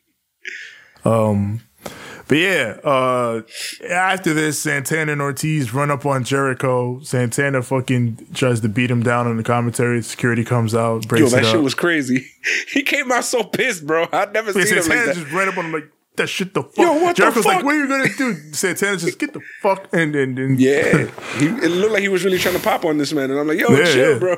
Yeah. At first I didn't even realize that was Santana. I thought it was just some dude. I'm like, yo, somebody attacking Jericho? I thought it was a fan for a second, and it was like, nah, that motherfucker too big to be a fan. Yeah, I'm like, oh nah, he kind of jacked. I think that's Santana. That's big old Santana. By the way, he wasn't big growing up, bro. Like he was like slim. He was very slim. He was tall though. He had a basketball frame. Early on in the Indies when he first starts to get on. He wasn't jacked like he is now. He's been working on it, bro. That's amazing. He definitely put in that work. God bless that man. God bless him and his family. He's doing good, man. I appreciate everything he's done for the entire like New York scene. Like God bless. Yeah. Because he it started with guys like Homicide and Eddie and all those guys coming up through the scene, and then it sort of flowed generation wise through Santana and Ortiz and all the guys that came up with them. Private Party after that, so many guys and girls now too. Yeah, and look at some of the guys that he's brought on TV too, like fucking Joey Ace. Yeah. Like I respect the shit out of all of that. And it's somebody who feels genuine. And every time that you see him on television, you feel that same vibe. You know what I'm saying? Shout out to our boys from Europe because they had a nice, beautiful interview with him. And check that out if you want. You can put the link in the gimmick. Yeah. But God bless. Yeah. Yeah. So go check out that Europe podcast with talking with Santana, and who just beat Chris Jericho's ass here. So yeah, definitely want to check that out. Jade Cargill, Red Velvet, and Kiera Hogan versus Willow Nightingale, Trish Adora, and Sky Blue. The baddies are in action, and oh my God, this entrance. Bro. Directly. You ever play Monopoly? Do not pass go. Do not collect $200 directly to jail. Entire match, bro. This was like me fucked up. This was a fantastic lineup of talent. And got me fucked up, bro. First of all, the baddies are money. Yes. these girls came out, they did their little gimmick when they turned and the pyro went off and I just saw dollar signs. I was like, Jesus Christ, this don't make no sense how much money this is right here. Give them all the merch. Give them all the character. I saw this on Twitter and I would have to agree. Smart Mark Sterling, you my guy. I love you. But it's time to get the former Malcolm Bivens with these women. Yes, I agree. He free from that place, so it's time to get him in here with Jay Cargill because Stokely with these three? Are you kidding me? He would really make this shit pop. You know, yo, it's so crazy though, because if you look at the fans even, there's a whole fucking group of people talking about the unofficial baddie section. There's a sign in the crowd that said daddy section. Like they all got, you know what I'm saying? Like, yo, the money is they printing money. They printing money. They printing money. I can see it. They printing money. Yes. I'm with it. Then you got a strong, powerful female figure like Jade that's great for every. Yes, give me that. I'm with all this. Yep. So they canonized the reason behind Red Velvet's heel turn. You know, we were all asking, why the hell is Red Velvet a heel now? They said that this is so because when she had that match with Willow in Boston, the crowd cheered Willow and she didn't like that. So now she was like, all right, well, I'm a fucking heel now then. And then Happy Go Lucky she's so adorable. Golly, man. She's one of those girls that makes you say golly. How would you not cheer Willow? She's the best. She's so adorable, goddamn. She pounced Kira into the ropes in this match. Yep. It was great. It's her mannerisms too, like the way she skips to the ring, the corner. Like she's dope. She's very her positivity makes me positive. Yeah, she's great babyface. Great babyface energy. Yeah. But I mean, beyond that, they got a little bit, but this is about the baddies. They showcased the hell out of these baddies. I'd like to see these girls get some more shine, but their time will come because I'm pretty sure they put them in this because they knew Willow, Trish, and Sky Blue as a team would grab eyes against the baddies. So hopefully they continue to use them. Those girls they're meant to go big in the future. Like we've been on we've been on the train of all of these women. Like we've already like seen them do everything, like all over the independent scene. Willow Nightingale in person as well. Like, I love it. Give all these people all the airtime. I want to see them become big. Yeah, so I mean, this was all perfect showcase for again what is definitely some future star power, high level star power here in this company with the baddies and all that. Now we got Tony with Darby and Swerve. And, again, Darby is not satisfied with how he won. He's like, Swerve, if you want 5 more minutes, we can do it. And Swerve is like, you know what, Darby, me and you, we're cool. In fact, you know, I'm rooting for you to win this whole damn thing. We're good. But now I got to call up my man, the Limitless one, Keith Lee, and get back to dealing with Starks and Hobbs. He should have just left it at the Limitless one. Yeah. We would have known. Yeah, we would have known. Well, we know who you mean. But yeah, speaking of Keith Lee, he's in action up next. Yes, sir. Up against Colton Gunn. Keith Lee versus Colton Gunn, the ass boy. Bill. Said I'm an ass boy. Bill. Yeah. You know, they didn't play the song. Yet? Huh? Has somebody made that yet? Probably, but I'd have to check online. Look around. Hopefully they have, because I want to use that every time. Yeah, I'm gonna look around to see. Even though I know Tev wants to play it. Yeah. They didn't play it, but I know he came out to it in the fucking arena. Yeah, he was already out there. Yo, you notice he's slowly, he's morphing into his pops. It's weird. Yeah. He is creepy. He's the one. Yeah. I feel bad for Austin, though, because Austin been doing it for a minute. Yeah. But he's his dad's clone. Like, the movements, the way he, It's creepy. I don't like it, but I like it. I don't like it, but I like it. Yeah, because I don't like it because it's like, ugh, but at the same time, it's like uncanny. I love the fact that this is like the reincarnation of Billy Gunn. Yeah, there's Billy Gunn all over again. I love to see it. But yeah, Keith Lee takes control early, big chop, and we go to Pip. When we come back, Colton is cornered. Keith Lee gets the big Beal across the damn ring. He rushes him in the corner, but Austin hops up and takes the hit, which allows Colton to make a short comeback. He goes for the Famouser, but Keith Lee stops it. Goes for the Spirit Bomb, but Colton dodges out of the way, underhooks, but then Lee gets him out, drops him with the Big Bang Catastrophe, and gets the victory. When he went for that goddamn Famouser and Keith Lee got up, I said, oh, shit. I knew.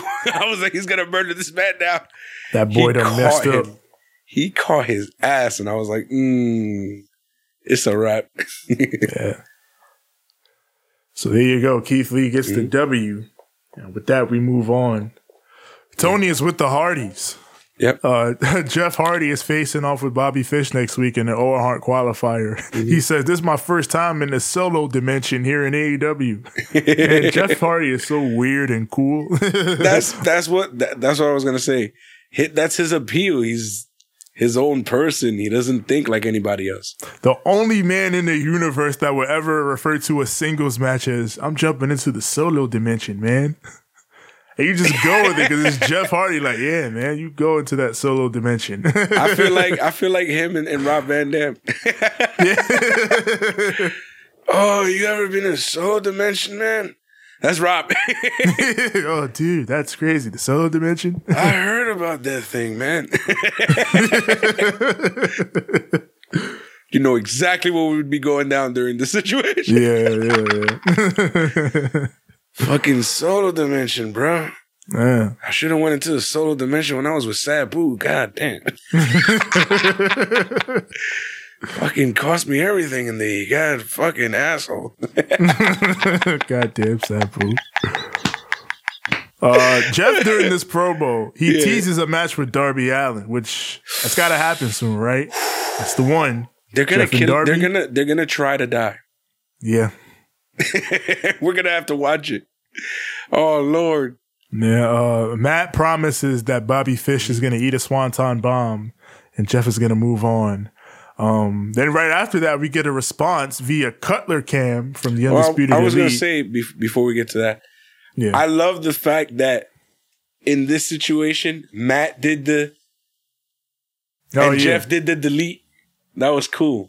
Yeah. They showing each other some love. It's like, I do my brother's thing, I'm going to do my brother's thing, and we're going We're going to put each other over. That's how we do. Yeah. By the way, Matt Hardy was gifted 100% Boricua jersey, and I was crying. Good for him. Good for him. God. He's an honorary Boricua, which is... Yes. Good for He's you, earned Matt. his spot.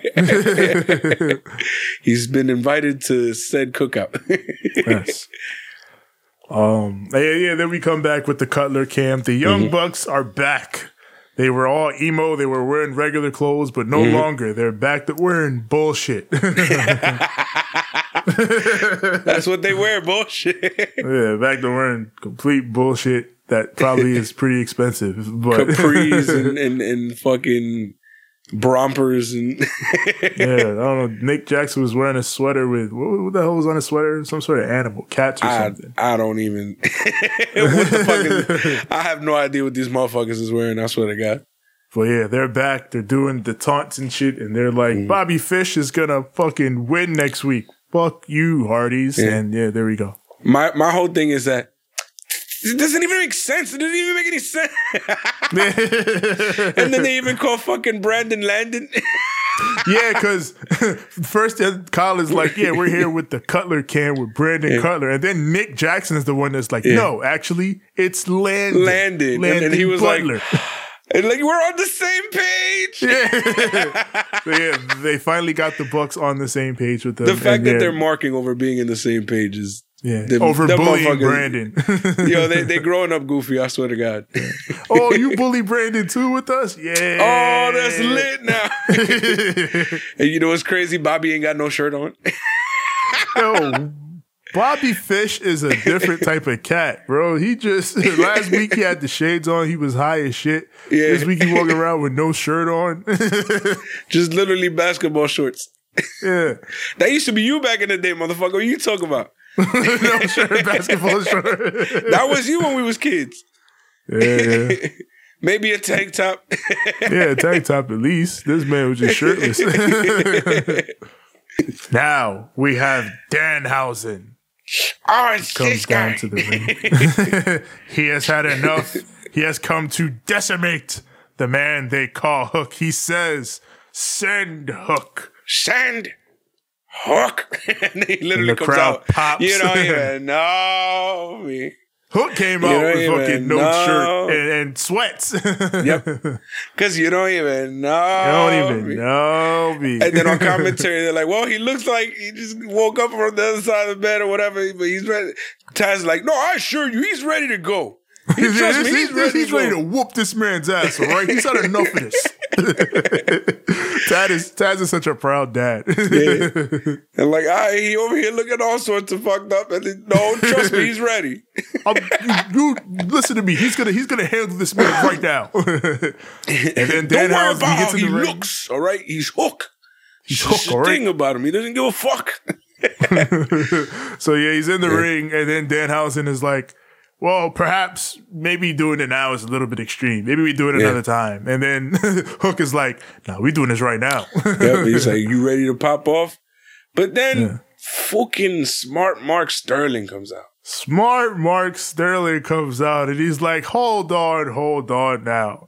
You people want to see these guys fight? Yeah.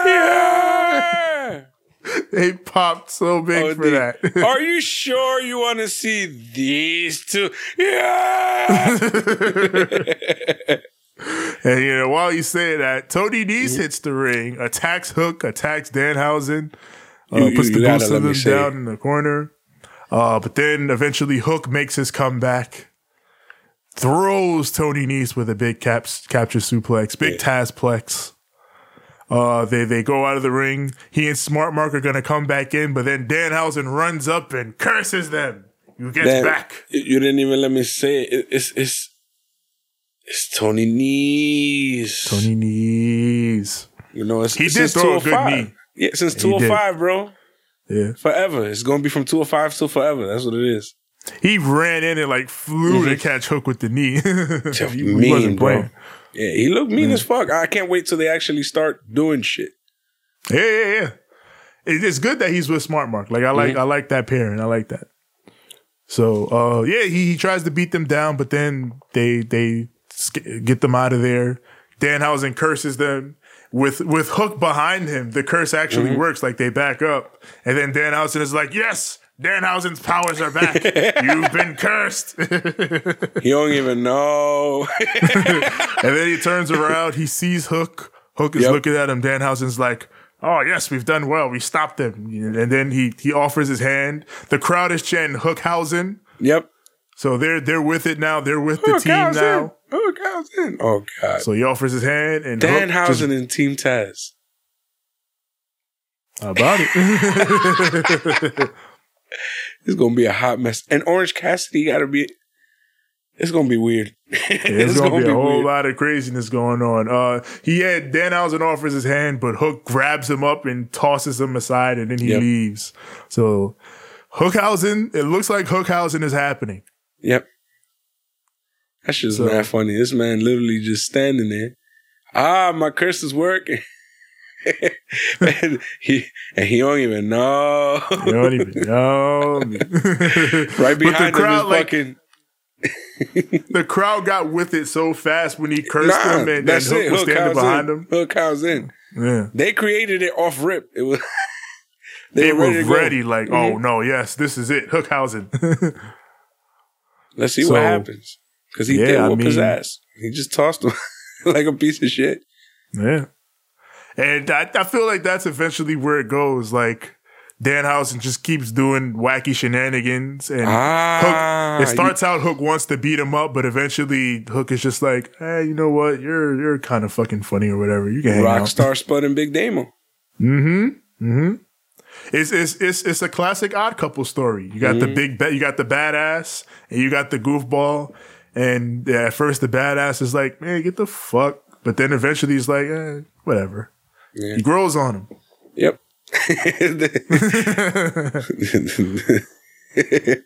So, like a fungus, but yeah. Like a fungus, he grows on him. And I think that's where we're going with Hookhausen. Mm-hmm. So it's good stuff. It was funny as hell. I can give it that. It was weird, but it was funny. I just want to see where they take it. Yeah. I'm having fun with it. We got Lexi with the gun club, and then the Acclaimed run up, and this goddamn fucking the Acclaimed are like, hey, everybody loves the Acclaimed, right? You guys love the Acclaimed, and the gun club are like, yeah, we do. So you guys team up with us, because when we team together, we're unstoppable. So you guys want to scissor with us? Let's scissor. And then the gun club are like, yeah, we got to talk to our dad. Let's ask dad. let's go talk to dad, right? These motherfuckers is here still scissoring. I don't get it. Yeah, they're scissoring like, I don't get why they got to talk to their dad, but okay. And then Bowens looks at Lexi like, scissor? Lexi's like, no. Nah. She just, nah. Like immediately, without hesitation, just, nah. These two just want to fucking scissor with everyone. Hey, yo. That's them. They came up to the ass boys like, yo, let's scissor. And the ass boys was like, we got to ask our dad to scissor. I'm over here like, where is for permission to scissor. I'm looking for the gimmick. It's on here, that's why. Yeah, it is on here. Let me not slow down my computer more than it is right now. By the way, it needs to update. I got it. That's what's acting up. Yeah. I'm over here like, I love to, but this shit needs to update and it's acting like. Yeah.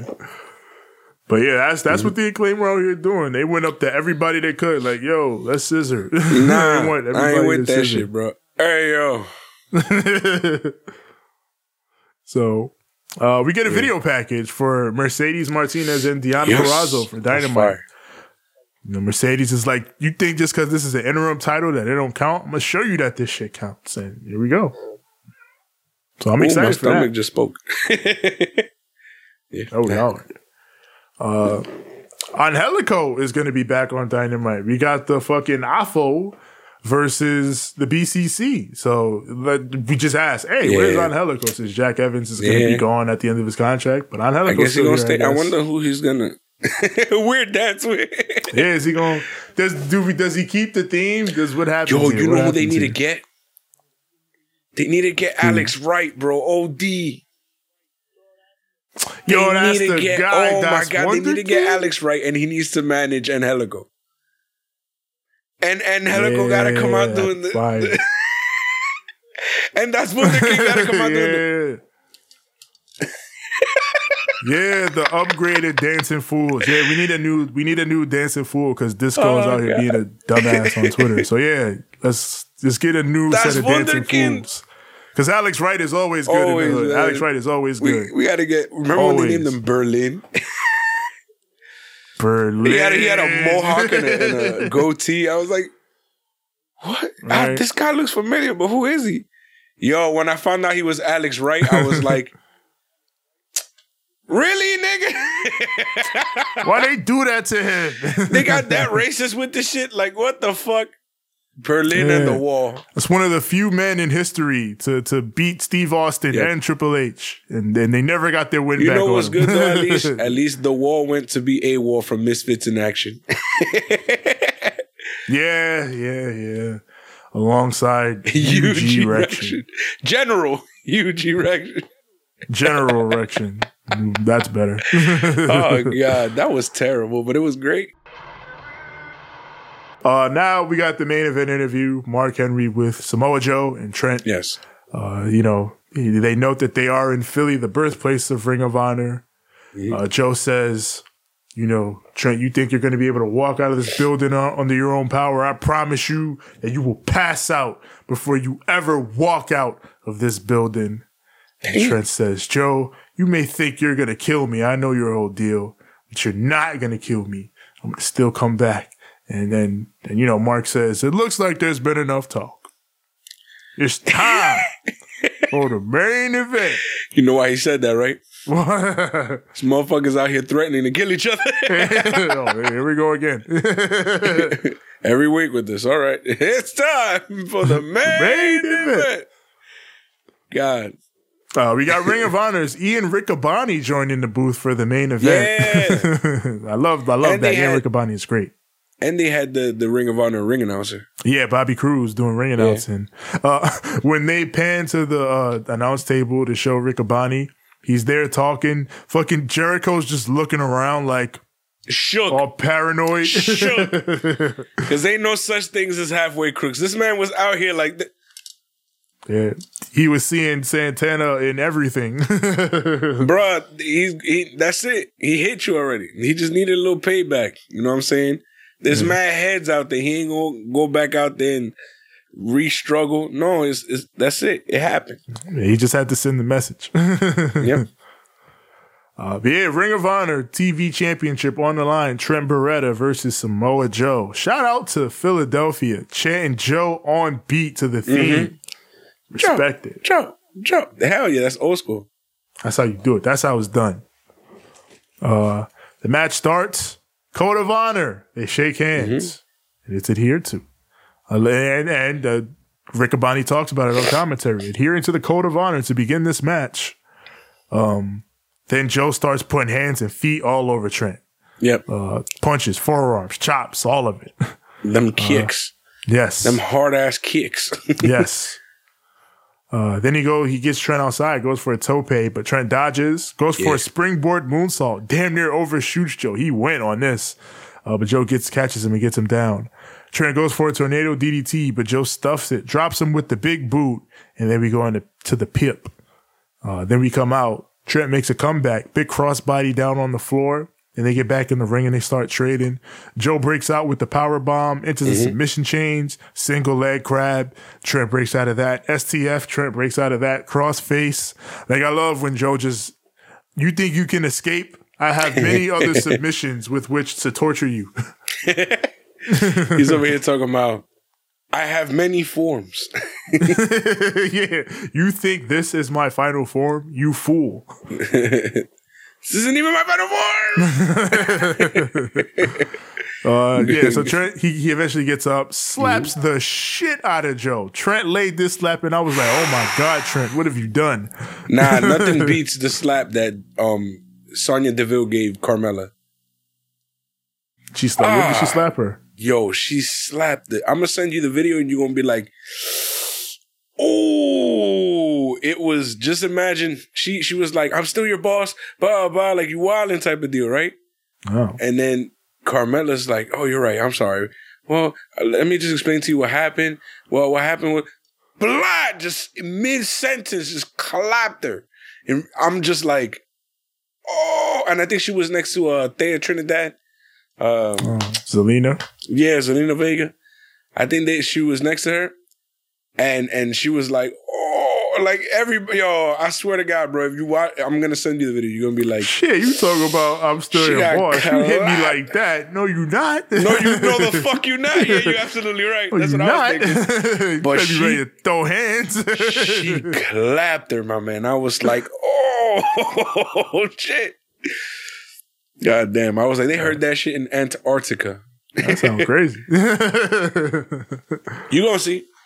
Yeah, I guess I checked that out. But Joe, he comes back, drops Trent with a big lariat, sends him up for the muscle buster, but Trent counters. Hits Joe with a big boot, rushes him in the corner, but Joe sits his ass down with that big Uranagi counter. No, Uranagi. Then locks him in the rear naked choke. Trent tries to escape, but is forced to submit. Your winner and still Ring of Honor TV champion, Samoa Joe. Joe. Post-match, they once again engage in the Code of Honor, shake hands, and then Tony hits the ring for an interview. But of course, you know the deal. Interviews are not allowed here in AEW. Yep. You know what it is, though? I keep saying it. Just let him breathe, bro. Like Tony said, I'm going to let you breathe, and then puts the mic up at him. What? Yeah. Congratulations, Joe. I'm going to let you breathe. Congratulations, Joe. I'm going to let you breathe. You deserve it. Yeah, you deserve it. And he's like, well, Tony. But then here come Jay Lethal, Sanjay Dutt, and Satnam Singh. Then the best friends meet them at the bottom of the ramp. Orange Cassidy looks at fucking Trent and Chuck and is like, hey, I stay here. I got this. He steps up to Satnam Singh, looks at this man, hands in the pockets. And he unleashes the kicks. But then Jay Lethal runs over and takes him out before he takes off Satnam Singh's legs with those lethal kicks. Yo, I was so mad. I was like, no, let me see it. You son of a bitch, Lethal. I wanted to see the big man go. But yeah, it's they're beating down the best friends and Samoa Joe. Lethal and Joe are brawling in the ring. And then the security comes out to break it up. And the commentators are like, this is 16 years of teacher-student animosity boiling over. So, they're building that. Lethal and Joe are going to have their match. And, there you go. They're doing what they can to build that. I'm excited about it. I'm not really excited about Satnam Singh, but I mean, I was almost excited about it. They fucked that up. Like I would have, not for nothing though, I would have let him do it to then show like, all right, this guy's got some character. He's gang. But I get why they didn't because, they're trying to keep him big, mean heel. Yeah, they're still presenting him a certain way for now. Damn, you should have let him. If you show the crowd that he's gang, the crowd will be like, oh, I'm not that mad at this guy. Yeah. The debut was just a little funky, that's all. Yeah, because so far that's like really the only big thing. Yeah. The debut set a bad tone. But I mean, there's still time for them to break out of that and whatever. Like so far, the stuff they've done with them since then has been mostly fine. So it's been whatever. How did you feel about that FTF to that crossface? I love that move. I love that shit. That shit was great. Like he did that shit dope, Joe. I fucks with him. Everybody know, you know what I'm saying? Samoa Joe's one of my guys. Him, Jonah Rock. I know they all fluffy guys. They look like me. That's always been one of my favorite things about Joe, though. Just Samoan submission machine. He's really about that shit. Big, really about that shit. Fucking murderous motherfucker. Joe's gonna kill you. Yeah. They mean that when they say that. Hell yeah. This was a great Rampage, man. I had so much fun here. And then the girls were also badass. Fucking everything here was pretty decent. I don't know about the scissoring. But especially Santana coming out here fucking whooping Jericho's ass. And it felt real as hell. I don't know why. It just did. It felt so real. Yeah, Santana. Yeah, beef. It was real to me, damn it. Yeah, I guess he was like, yeah, you fireballed my mans. I'm going to whoop your ass. Fireball. Let me know. Yeah, again, Rampage is always a solid fun hour. And then, again, you squeeze in shit like the baddies. We need more baddies. The baddies could be the trios champions. Printing money, I'm telling you. Printing it. Well, Tev, with all that being said, now can you tell them where to find us? I can, yeah. Now's the time. All right, sheesh. Yeah, you already know where to find us. Find us on Instagram at Ramblemania Show and at Banter Club Podcast. Find us on Twitter at Ramblemania, Facebook.com/Ramblemania Show. Also find our group there, Ramblemania Show's Banter Club, with any other podcasters and wrestlers. Everybody that we associate with, both all our goings on and all that is going down. As far as the audio goes, everywhere audio is found, that is Apple Podcasts, Google Podcasts, Spotify, Stitcher, Anchor, TuneIn, Overcast, everywhere your podcasts are found. Search Ramblemania Show or Banter Club. The visuals, twitch.tv/Ramblemania Show. Look us up on YouTube, Ramblemania Show or Banter Club. And when you get here, like the videos, click subscribe, and click the bell so that when the new content drops, it goes straight to you. And that's for me personally. Find me on Instagram at TJ the Great One. That's TJ the GR, the number 8, the number 1. And find me on Twitter at TJ the Great. That's TJ the GR, the number 8. It's as simple as that. TJ the Great. Jesus, I had a little burp. You can find me on Instagram at the number 6, the letter X, the letter L. That is at 6XL. You can find me on Twitter at SIIXX. Ain't I great? That is at SIIXX. You already. You can find us on TikTok, where we post funny little clips from all these beautiful shows that we do for all of you. Yeah. That being said, I would like to leave all our BC aliens, our Banter Club loyalists, with a little something we like to call a too sweet. Too sweet. And a good fight.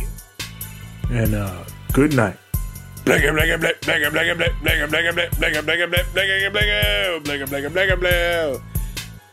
should have let Satnam sing through the little shin kicks. It was fun. Hands in the butt.